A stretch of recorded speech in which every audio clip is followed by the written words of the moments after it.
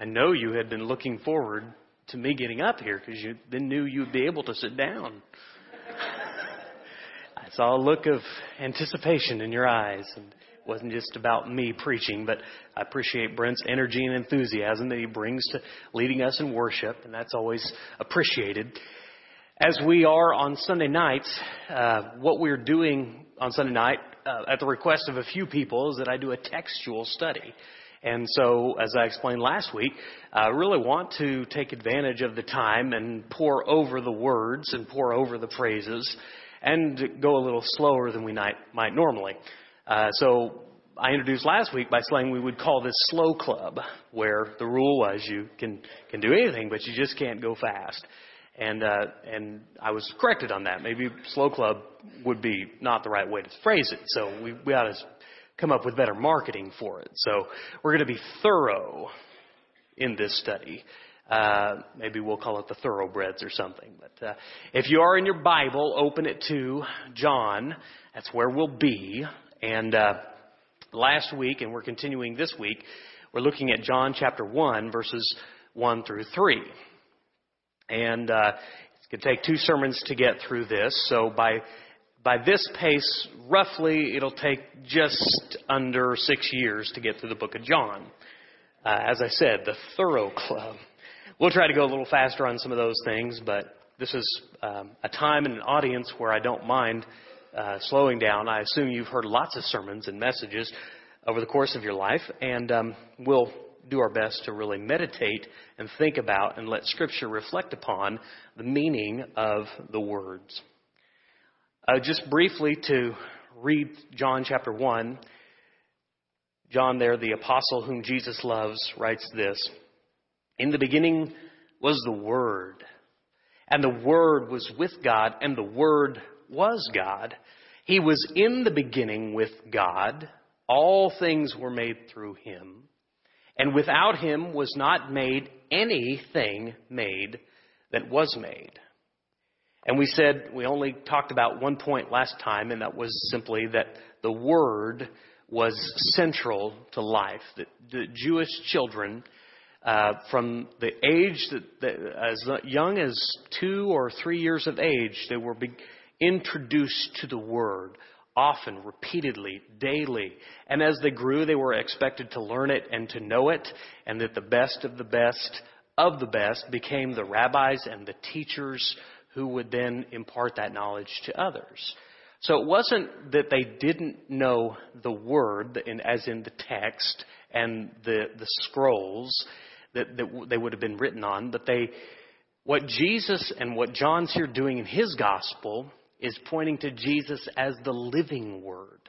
That is, it's more than just the writings on the page, but it was the living Word, the incarnate Jesus Christ, who not only knew the Word, He taught it, He lived it, He preached it, He made disciples of it, and He eventually died for it as well.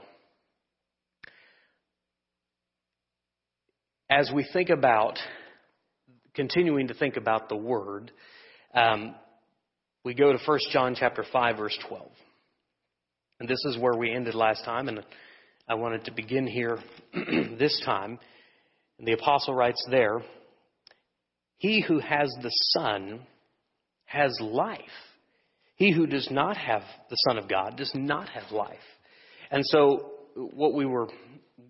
the point that John was trying to make, that the Word was so central to their lives, and that now the Word in flesh, which is this phrase that John uses several times in John 1 through 3, is becoming real. It's not just putting on the flesh of it literally, but it's calling men and women, His disciples, to seek Him as life, the source of life from which all blessings flow. This leads us to the second understanding about the Word, is that it was full of blessings. The Word was given either by prophet or by teacher. It was written down for their understanding and ours, but it did a multitude of things when the Word was written down. If you think about why it's important to read the Word, some of the things that we get from it.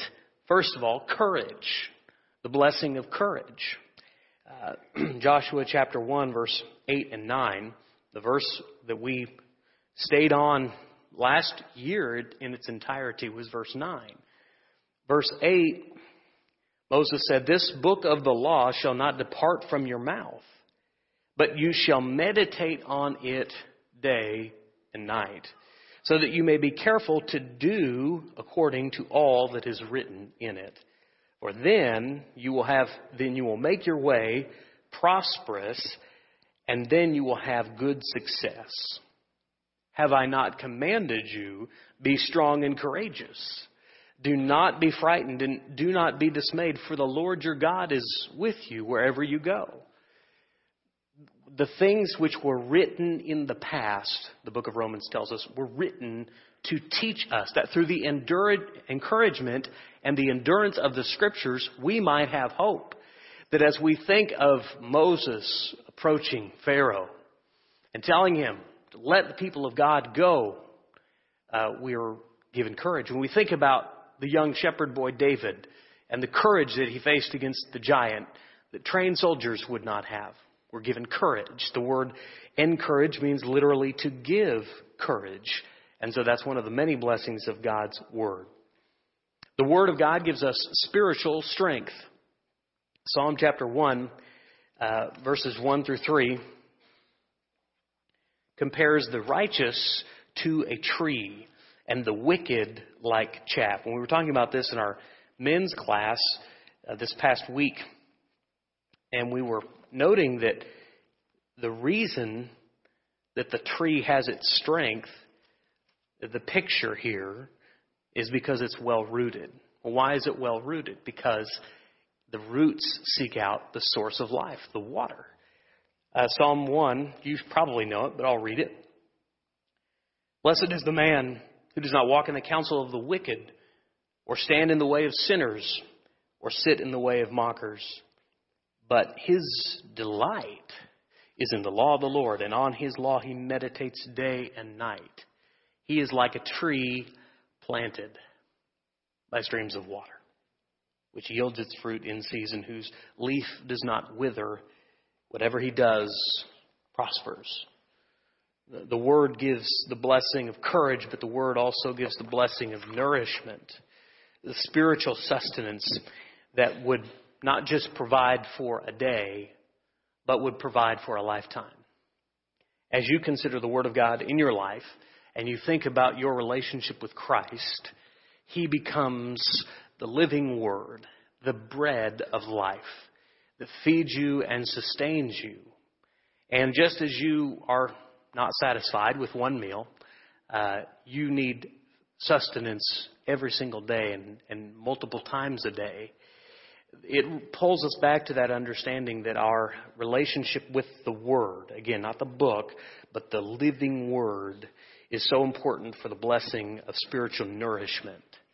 We then become planted. Think of who it is that you would consider a model Christian. Someone who's walked ahead of you. Maybe they are advanced 10, 20, 30 years. Maybe they've gone on to their reward. What made them a model to you, in my opinion, was directly proportional to their relationship with the Word.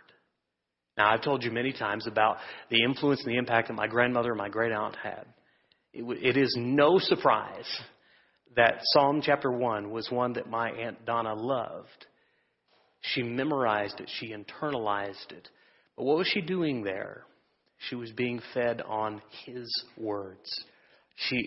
Her relationship with the Messiah allowed her roots to grow deeper and stronger because the water, the living water, was being fed to her soul. So it gives us the blessing of courage.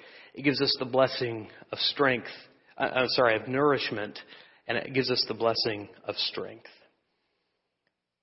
Jesus would go on to say in John chapter 7, which we'll get to in about 2021, "Whoever believes in me, as Scripture has said, rivers of living water will flow from within them. The longer I've been a Christian, the more Christians that I look to for a model of exemplary behavior. And I look to their lives as husbands and fathers, as leaders in the church, as teachers. I look to their example in their business workings, in their relationship with other people. And the closer I get to them, the more I see the living water flowing from within them. I can still remember, though now it's been many years ago, it was on a Wednesday night, and I couldn't tell you which one because there were a lot of them like this moment where I was walking through the foyer and heading toward my office to get something. And sitting at the table was Lewis Tandy. Now, Lewis Tandy knew a great deal about the Word, had much of it memorized, and had spent much time meditating on it. And yet there were many times on a Wednesday night when I would go back through and see him at the table. If he wasn't involved in a discussion or doing some sort of church activity, he would be sitting silently, gently moving his hands over the pages of Scripture. Why? Why? He knew the Word. Because that's one of the beautiful things that happens. The closer you get to the Word, the more you want of Him. The more you desire Him. His life, and as we talked about this morning, his legacy was a fruitful tree. Roots way down. Nearly whatever he did prospered. And his life bared much fruit. Was that because of who Lewis Tandy was? Lewis Tandy was a gentleman, prince of a fellow, an esteemed Christian man. But I say to you that the result of Lewis Tandy's life, or of anyone's life in Christ, the fruit comes not from the tree, but from the root, from the water that draws up into it and it produces. What made his pouring over the words of Scripture efficacious was not so much the memorizing. That's great. He had a wonderful mind and kept it sharp late into his life. But it was the internalizing of the Word. As you can know the Word, and as we talked about last week, many teachers of the law did. But yet, when they read the very words that pointed them to Jesus, and yet Jesus was right in front of them, and they couldn't see Him. We can memorize and read the Word and go through Bible reading plans, and those things are good and necessary, but to make sure that we're internalizing, that the Word is capturing the heart.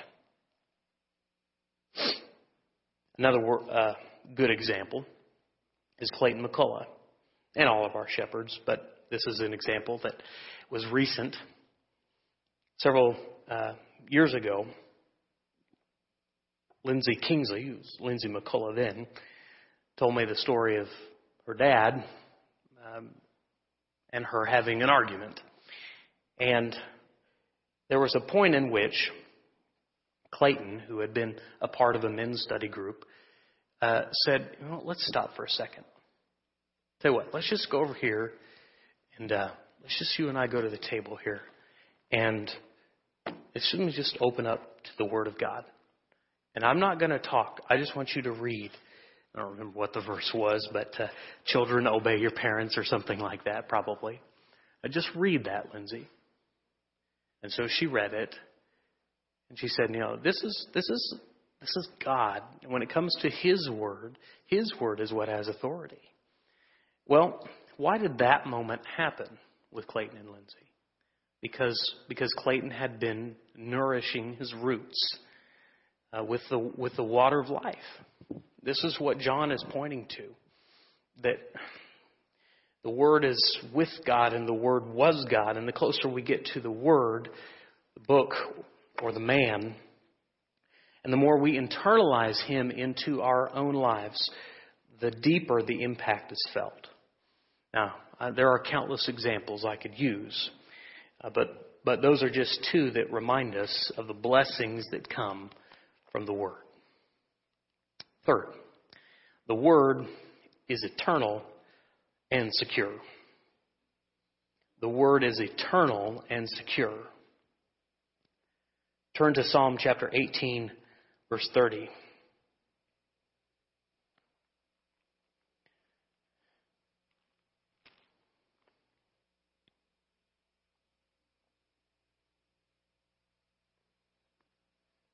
John's, when he starts by saying, in the beginning was the Word was with God, and the Word was God, we were reminded last week that he hearkened all the way back to Genesis with the phrase, in the beginning. And what he's saying there is, when you put your trust in the Word, you're putting your trust in something eternal in nature. Steadfast, secure. The world has changed a great deal since it was created, I'm sure. But He has not. And there was nothing that was made without Him. And so when you're trusting in Him, you're trusting in something that's absolutely secure. Psalm chapter 18, verse 30.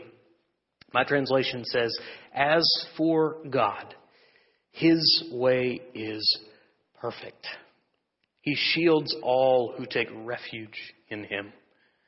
As you think about how the Word formed and created and filled the story of Genesis, He's hearkening back to Jesus, the Christ, who formed you, who was there when you were made. And if you'll let Him, He'll fill you, not just with His blessings, but with a security that cannot be taken from you. Oh yes, you can give it up. But He, if you'll let His perfect, flawless Word indwell within your heart, you are taking refuge in one in who does not change, in whom is eternal security. Isaiah chapter 40, verse 8. The prophet there says that the grass withers, that the flowers fall, but the word of our God endures forever. It's a scary thing that we record most every sermon ever given. As you can go back and listen to, and if you're the preacher at that church, you can go back a ways back and listen to things you've said that were just wrong, foolish, simplistic. But what occurs to me as I listen to some of those old lessons is how maturity comes with time. That understanding of the Word and how to apply it comes the more you do it. With God, with Jesus, you have a Word that is unending in nature, that is just as true today as it was thousands of years ago. It's just as true thousands of years ago as it will be thousands of years from now, if the Lord tarries. Its trueness does not end because it is ancient. I love the song that we sing, ancient words, ever true, changing me and changing you. It's the power of the Word. I love the Word. I remember preachers have these experiences where you're preaching a sermon. And it's not anything flashy, it's not anything exciting, but you're just preaching the Word. And this one particular occasion, I was preaching a word about marriage. It wasn't flashy or exciting. It was just the simple message of God's plan for marriage.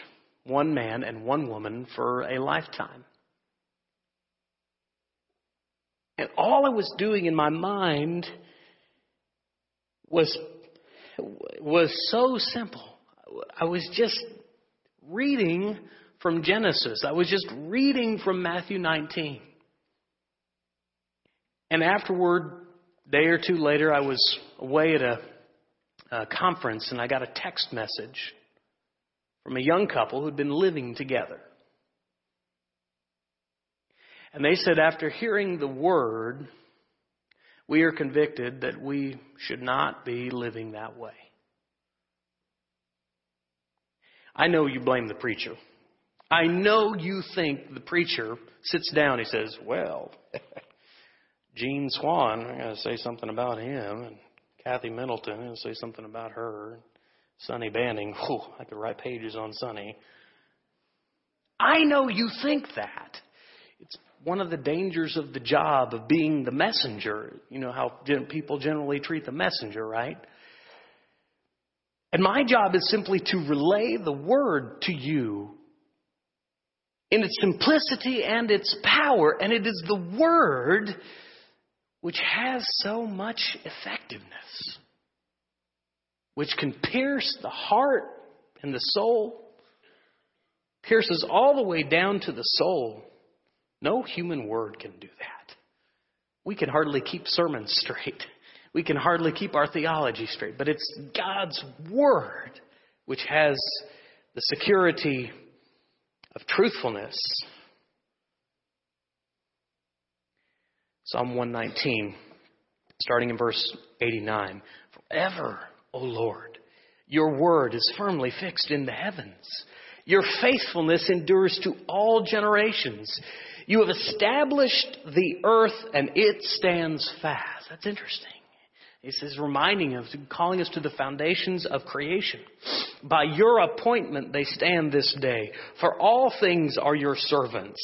If your law had not been my delight, I would have perished in my affliction. I will never forget your precepts, for by them you have given me life.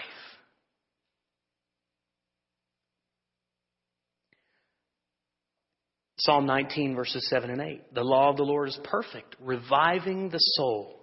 The testimony of the Lord is sure, making wise the simple. The precepts of the Lord are right, rejoicing the heart. The commandment of the Lord is pure, enlightening the eyes. Now we move beyond thinking as they would have in Psalms and Isaiah, of course, about the words and the prophecies of the book, and moving toward the man. If the word is eternal and secure, if the word is unending, if the word gives us these blessings of strength and courage and wisdom, if the word is always true, if the word has the power to change lives, then first of all, listen to the word. He has told you, O man, Micah 6:8 says, what is good. And what does the Lord require of you but to do justice and to love kindness and to walk humbly with your God? Now that verse you may have heard before. I just want to focus there in the first 6 words. He has told you, O man. How did he tell us? He told us starting with the prophets. He told us starting with the law. And then he told us through his son. And just as he told his disciples, and I believe was also intended for us, listen to him at the Mount of Transfiguration. There is Jesus glowing nuclear. And they are scared out of their wits. And God says, this is my son. Listen to him.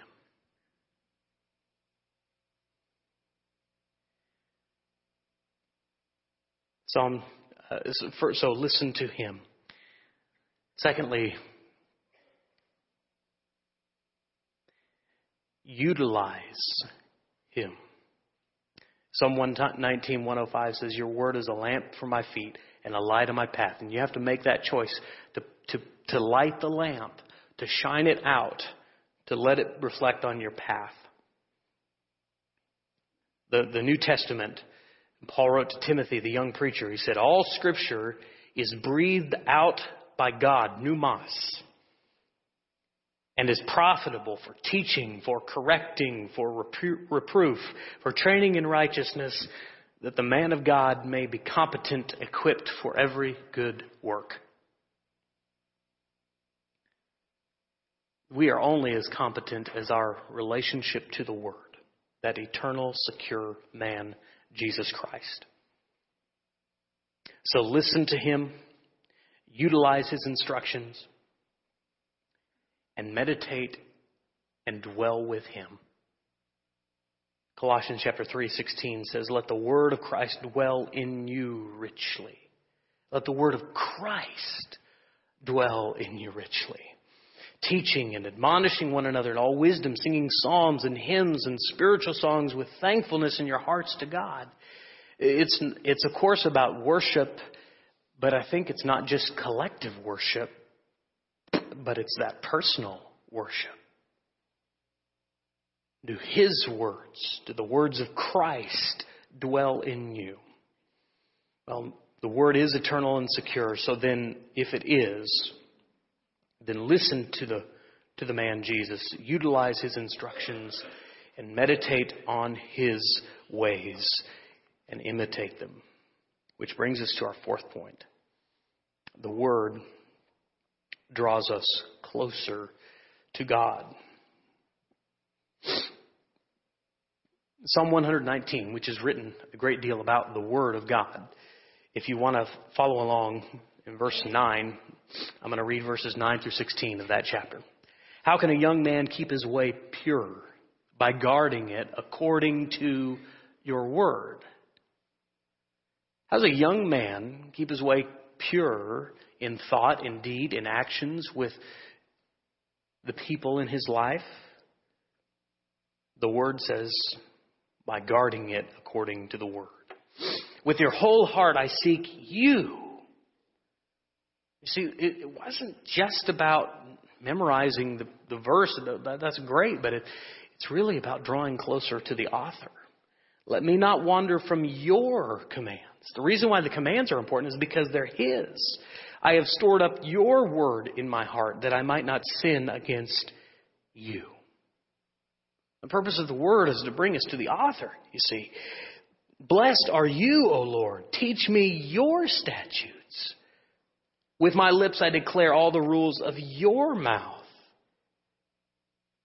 In the way of your testimonies I delight in as much as in all riches. I will meditate on your precepts and fix my eyes on your ways. I will delight in your statutes. I will not forget your word.